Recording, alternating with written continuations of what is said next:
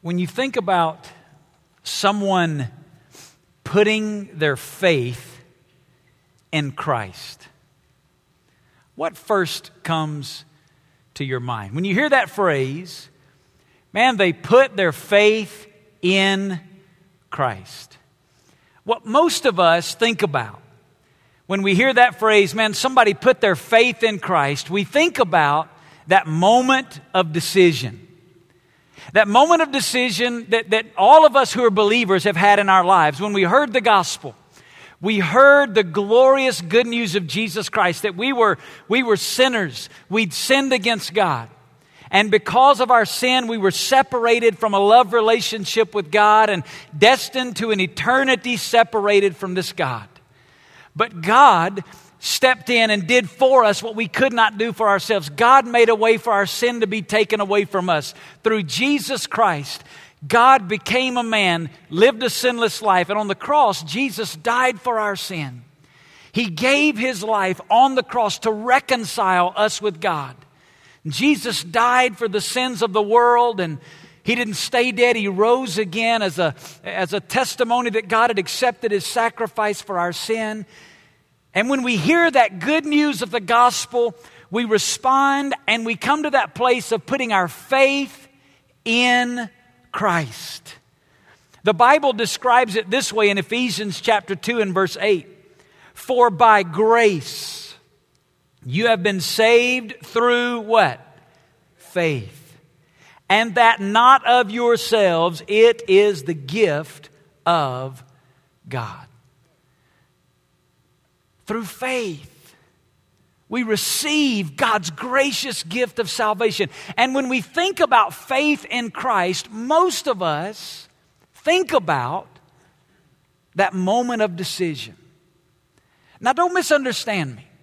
The moment of decision is a significant moment in our lives as followers of Christ. That is the beginning of our relationship with God. When you and I began a relationship with God was when we put our faith, by faith, we trusted in the gospel. We believed in Jesus. And it was in that moment of faith that we began a relationship with God. But I want to put the emphasis on the word began.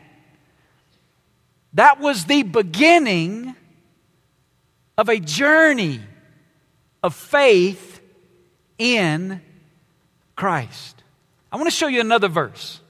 2 Corinthians chapter 5 and verse 7. And I want you to read this verse out loud with me off the screen, either here or at our Boulder City campus. I want you to read this out loud. You ready? 1, 2, 3. For we walk by faith, not by sight. For we. Who's the we? It's us, right? Paul is writing in 2 Corinthians to a group of Christians in Corinth in particular, but it's written to believers in Corinth and in the generations to come, which includes us. So Paul is writing to a group of Christians and he says, we walk by faith. The word walk in the New Testament is a Greek term that literally means to live one's life. And in 2 Corinthians chapter 5, it's used in the present active tense, meaning that it describes ongoing, continuous action. Meaning that it doesn't just describe seasons of my life. It's not just at certain times in my life. It's not just at a weekend service. It's not just in my personal time with God. No, he's describing something that is the moment by moment way I am to live my life. Here's the point. Faith in Christ is not a decision I make. Faith in Christ is a life that I live. Faith in Christ is not simply a decision that we make at a point in our lives to put our faith in Christ. Yes, it begins there. Don't let me undervalue that. That is a significant first step on the faith journey. It is a decision that we make at a point in our lives, but faith in Christ is not simply a decision that we make. Faith in Christ is a life that we live. You and I are to live our lives moment by moment by faith in Him. Now, it raises a lot of questions because faith is a difficult concept to define. Faith is a difficult spiritual term to even comprehend and put into words, so much so that there was a missionary named John Paton who lived in the 1800s. John Paton in the 1800s was a missionary to the South Pacific Islands, the Hebrides Islands, and he was there trying to translate the gospel into a language of an unreached people that had never heard the gospel before. And John Paton reached a point in his process where he was really struggling because he could not find a word in their language for the word faith. He couldn't find anything that would adequately communicate that concept to this new people that had never been exposed to the truth of God's word before. And one day he was sitting in his hut and he was translating and he was wrestling with this issue. And one of the islanders came into his hut, kind of burst in and plopped down in a chair. And in his own language, here's what the islander said: "It's so good to rest my whole weight in this chair." And immediately John Paton said, "There it is. There's my phrase." And as he translated the gospel into their language, when he would use the word faith, he said faith is resting your whole weight on God. When we come to that moment of salvation, what do? We surrender our lives by faith and we rest all of eternity on the promise of God and the gospel. But as a follower of Jesus Christ, faith is not just a decision that I made at a point in my life, but I'm to live my life moment by moment, resting all of who I am on the person of God in my life. A little over 10 years ago, there were a handful of adults gathered in my living room, joining in a journey that would ultimately become this fellowship called Hope Church. And when we began together as that small group of people just over 10 years ago, we understood that we were resting our whole weight on God. We knew that what God had called us to be a part of was bigger than us. We knew that the vision and the burden that God had placed in our heart to birth a church that would not just touch this city, but that would ultimately touch the world, places like Thailand and Egypt and Central and South America. We knew that it was bigger than us, and we understood that we were embarking on a journey of faith. And so when we began this fellowship together, we studied a passage of Scripture for a number of weeks, actually a few months. Hebrews chapter 11. If you have your Bible, you can go ahead and open it to Hebrews chapter 11. Because this weekend, as we're on the brink of taking another significant step on this journey as a church family, and in just a few months, we'll be relocating and finally having a permanent place for us as a church family. We're moving into a campus that's going to be a home, but also a launching pad for us to continue to join in God's activity locally and globally. As we take this next step and as we pray through, God, what is it that you want us to study in this last series leading up to that step? He brought us back to the verses that we studied when there were 18 people in my living room. Because the reality is, we must rest our whole weight on God today just as much as we did back then. So this weekend we launch a series simply entitled, Not by Sight. Ordinary people, extraordinary faith. Hebrews chapter 11, we're going to begin in verse number 1. We're going to look at the first 3 verses this weekend. Here's what it says. Now faith is the assurance of things hoped for, the conviction of things not seen. Now, just stop right there for a moment. That verse in itself there gives you some of the difficulty in trying to understand and explain faith. That is the closest you'll find in the Bible to a definition of faith. And when you read verse 1, really you got more questions than you got answers after reading verse 1. It's the assurance of things hoped for. It sounds beautiful. Just what does it mean? It's the assurance of things hoped for, the conviction of things not seen. For by it the men of old gained approval. By faith we understand that the worlds were prepared by the word of God, so that what is seen was not made out of things which are visible. What Hebrews chapter 11 does is it opens with these first 3 verses that don't define faith for us. Let me tell you what they do. They describe it. With some action statements, these first 3 verses lay a foundation describing faith in action. And then the rest of this chapter is personal life story after personal life story, starting in verse number 4 with Abel and running all the way through chapter 11. We'll read of people like Abraham and Sarah and Moses, and we'll read stories of people like Rahab and Samson and David and Samuel. All through chapter 11, we get life stories, testimonials of the faithfulness of God in the lives of His people as they walked by faith, not by sight. So this weekend, we're going to unpack this description, and then over the next several weeks, we're going to look at each one of these testimonies individually. So let me give you 4 dimensions of living by faith. Here's the first one. Faith looks ahead. Faith looks ahead, and here's the defining statement. It appropriates God's promises to my life. Faith looks ahead.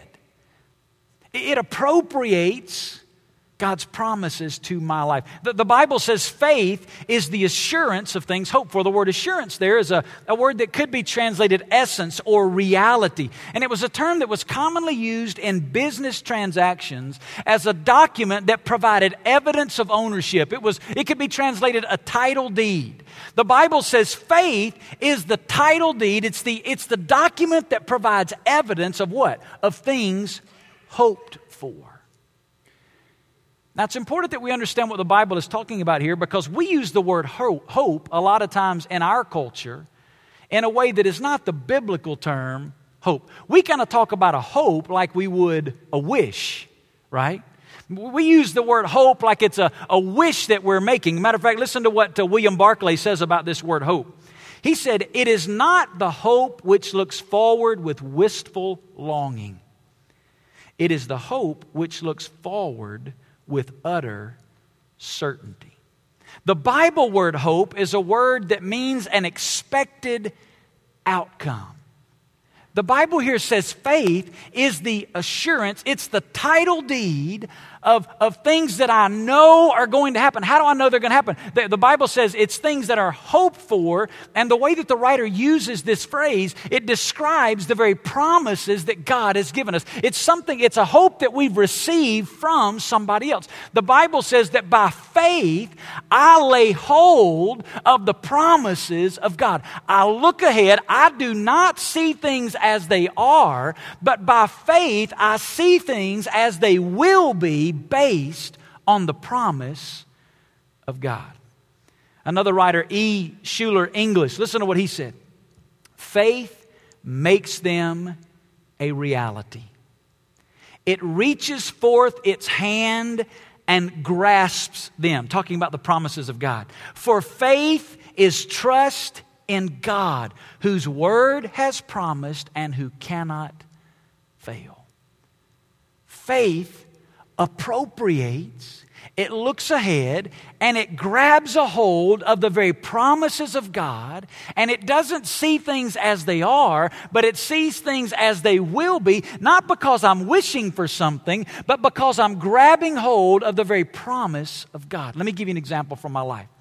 Christy and I, this coming May, my wife and I will be married 20 years this May. It's hard to believe that she has put up with me for 20 years. That's a miracle of the grace of God in and of itself. 20 years this May. When we first got married, we were young. I was 20 years old. Christy was 19. We were in college. And, we had the great plan. We were going to finish school, wait 5 years, have kids. We've been married 3 months. We got pregnant. God had another plan, right? I wasn't making hardly anything. We were living in the married student housing there at the University of North Alabama in Florence, Alabama. And I was a student pastor at a pretty good-sized church there in our town. But I was just kind of part-time because I was going to school full-time. And so I was making about $10,000 a year. And we're living in the married student subsidized housing there on campus. And then all of a sudden, we get the news that we're pregnant and expecting a child. And all the panic sets in. Now, I'm 20 years old. I'm a husband. Now I'm going to be a father. I'm making hardly nothing. Are we going to be able to provide? Are we going to?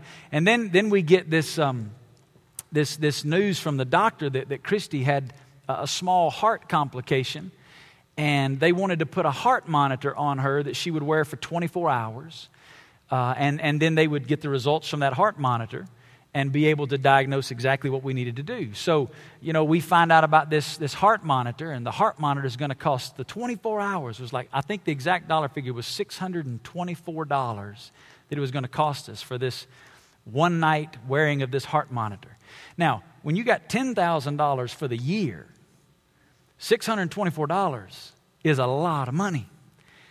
And I remember at that point in my life, my dad had sat down with Christy and I when we got married, and he taught us, like he'd done growing up, about the principle of giving and tithing. And we were committed to giving 10% of our income to the Lord, even as a young couple, investing in God's activity. And all these thoughts are rushing through my mind.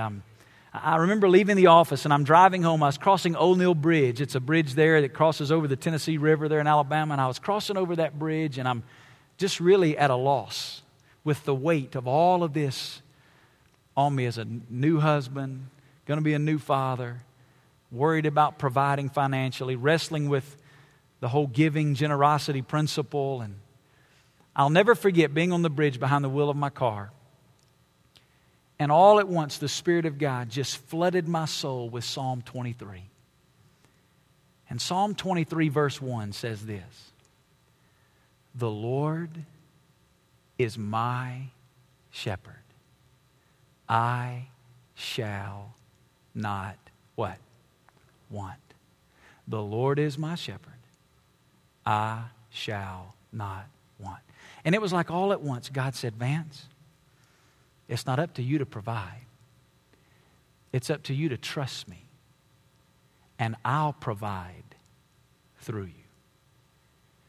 And by faith, I grabbed that promise of God. By faith, I reached out. Now, it wasn't just a wish that I had. No, I had a promise from the Word of God. He is my shepherd. I shall not want. And I reached out by faith. And I just grabbed a hold of that promise. I remember going home that evening and telling Christy how God had spoken to my heart. And we still didn't know how it was going to work. We didn't know how it was going to add up. A couple weeks later, we got an income tax check back in the mail. It was $626. God gave us $2 extra. We went to McDonald's and celebrated God's provision. Now, don't misunderstand what I'm saying.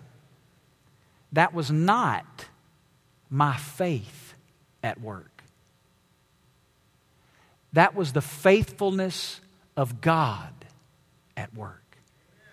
But it was faith that enabled me to appropriate that principle to my life. I didn't see things as they were. I saw them as God said they would be based on His promise. I didn't know all the details, but faith allowed me to grab hold of that promise. Why am I explaining that? Because there is a dangerous philosophy being taught in the church in America today that says if you just have enough faith, you can have anything you want.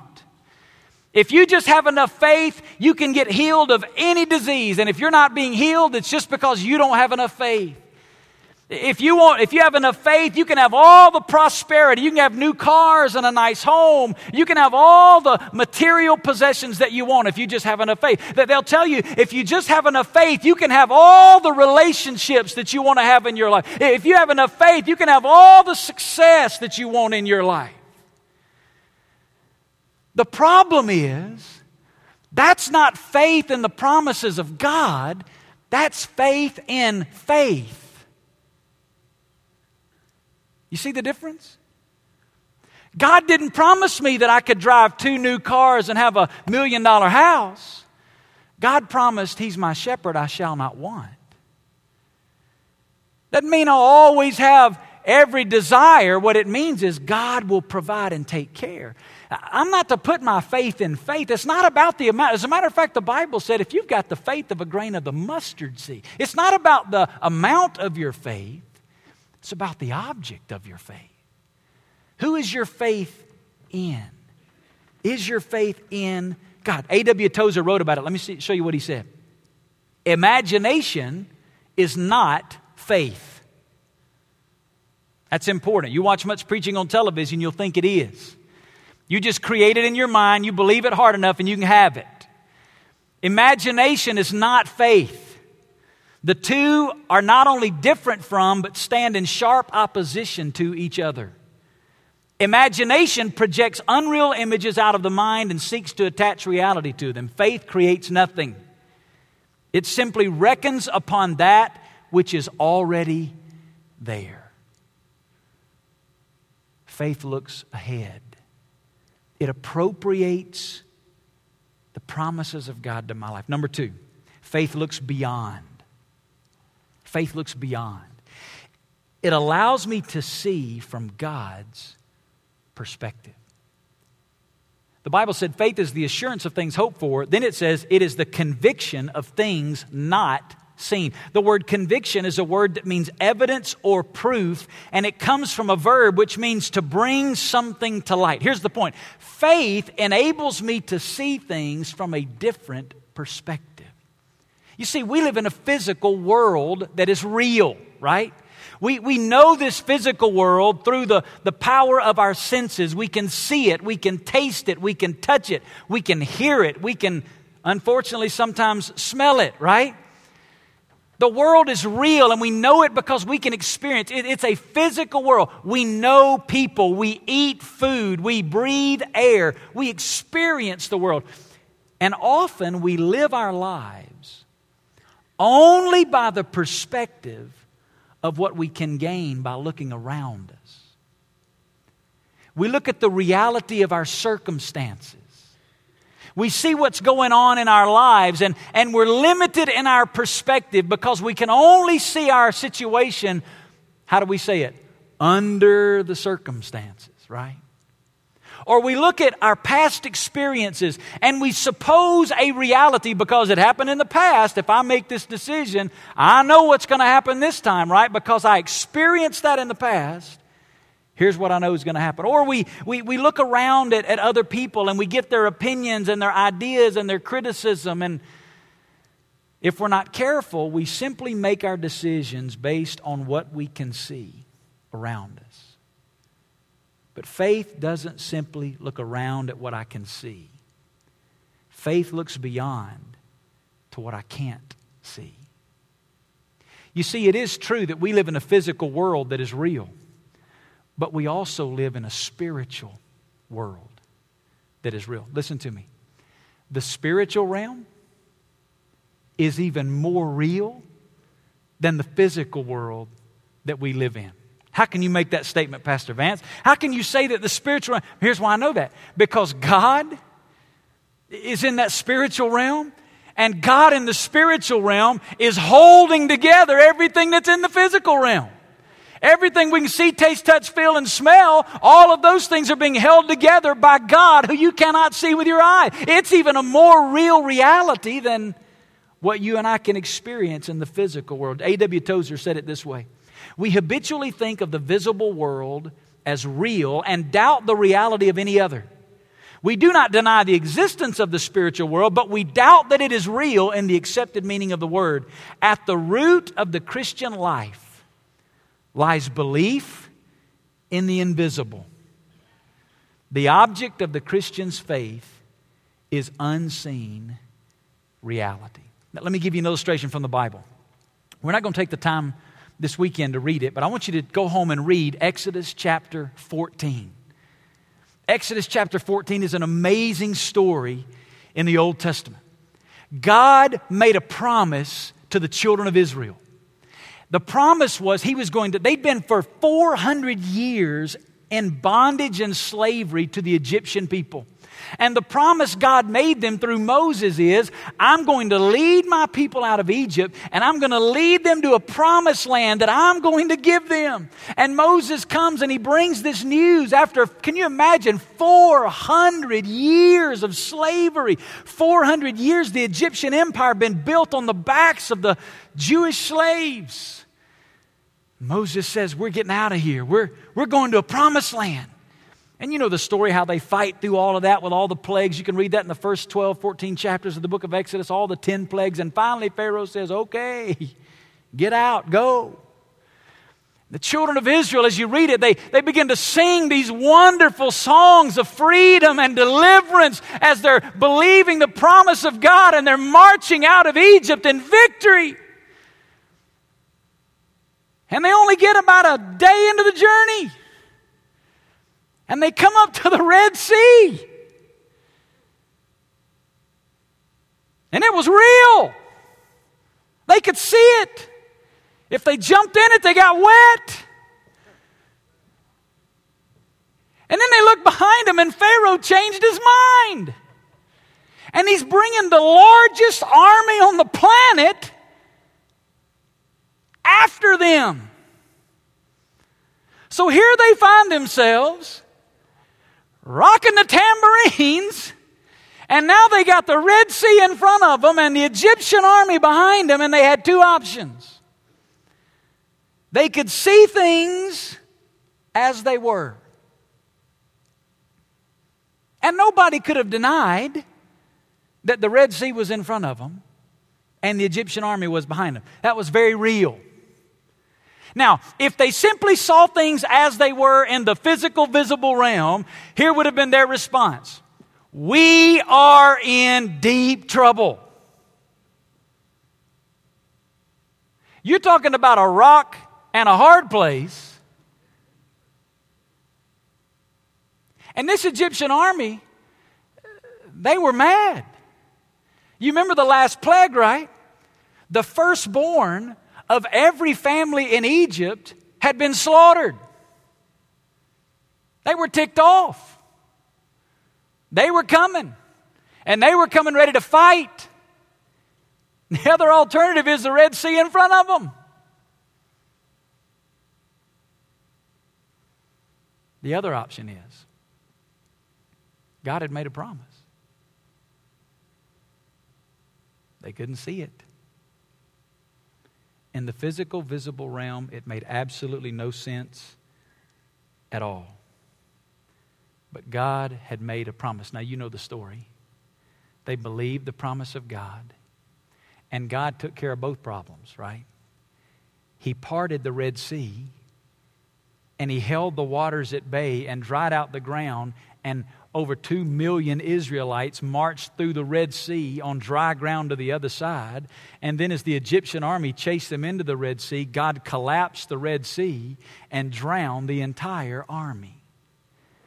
You see, what they couldn't see was even more real than what they could see. Pastor, are you telling me this weekend that I am to live my life not simply by what I can see, but I'm to put my faith in God even when I cannot see? That is exactly what I am telling you. Because the one you cannot see controls everything you can see. So how do you do that? How is this possible for us to live our lives by faith? Because our faith, although it is in the unseen, it's not in the unknown. Paul was in prison in Rome Nero had imprisoned him, and Paul was headed to be executed for his preaching of the gospel. And listen to what Paul wrote from prison to Timothy in 2 Timothy chapter 1 and verse 12. He said, "For this reason I also suffer these things, but I am not ashamed. For I know whom I have believed, and am convinced that He is able to guard what I have entrusted to Him until that day." It may be unseen, but our God is not unknown. We can know Him and walk with Him daily. Number 3, faith looks above. It clarifies God's purpose for my life. Verse 2, the writer of Hebrews says, "For by it the men of old gained approval." That phrase, gained approval, literally is it's what the scholars call a theological passive. It means that it's God's testimony about them. Through their radical faith, the Old Testament saints had rested their whole weight on God, and in that they pleased the Father. We're going to study in a few weeks Hebrews chapter 11 verse 6. Look at it on the screen. It says, "And without faith, it is," what? Say it out loud. "Impossible to please God." Unless I'm resting my whole weight on God, unless I'm living moment by moment in total dependence on Him. Let me say it another way. Let me give you that verse flipped around. Only through a life of faith is the Father pleased with me. You see, God's ultimate purpose for you and for me is to live in total dependence on Him. You see how that clarifies God's purpose for my life? You ever wrestle with the question, what is God's will for my life? It's a real simple answer. Live moment by moment in dependence on Him. All the other questions will get answered if you'll just live moment by moment in dependence on Him. Fourth and final characteristic. Faith looks behind. Faith looks behind. It assures me of God's presence and power. Look at verse 3. "By faith we understand that worlds were prepared by the word of God, so that what is seen was not made out of things which are visible." Faith looks behind. Faith looks behind for truth. By faith we understand truth about God. In particular, in this text, the Bible tells us that we understand about the creative power of God. How do we do that? By faith, we read in the book of Genesis, in the beginning, God created the world. By faith, we look behind and we accept those things to be true. I want you to look back at Hebrews chapter 11, verse 3. By faith, we understand that the worlds were prepared, and stop right there. Every person has to acknowledge that to be true. By faith, we understand that the worlds were prepared. Believers and non-believers, right? You know why? Because none of us were there. The person who today would say, "I believe that it just all happened with a big bang." Let me tell you what that is. Faith. You know why? They weren't there. No matter what you believe about where the universe came from, you believe it by faith because none of us were there. As Christians, we have a record of God's Word, and the Bible, as we've looked at in the past, is the most documented historical source of antiquity. If you don't accept the historical accuracy of the Bible, you have to throw out every other book from ancient literature that we have today to learn from. And as Christians, we look back in the Bible, and God gave us the Bible to build our faith, that we could understand truth about God. By faith, we look behind and we learn truth about God. But also by faith, we look behind for inspiration. We look at people like Moses and Abraham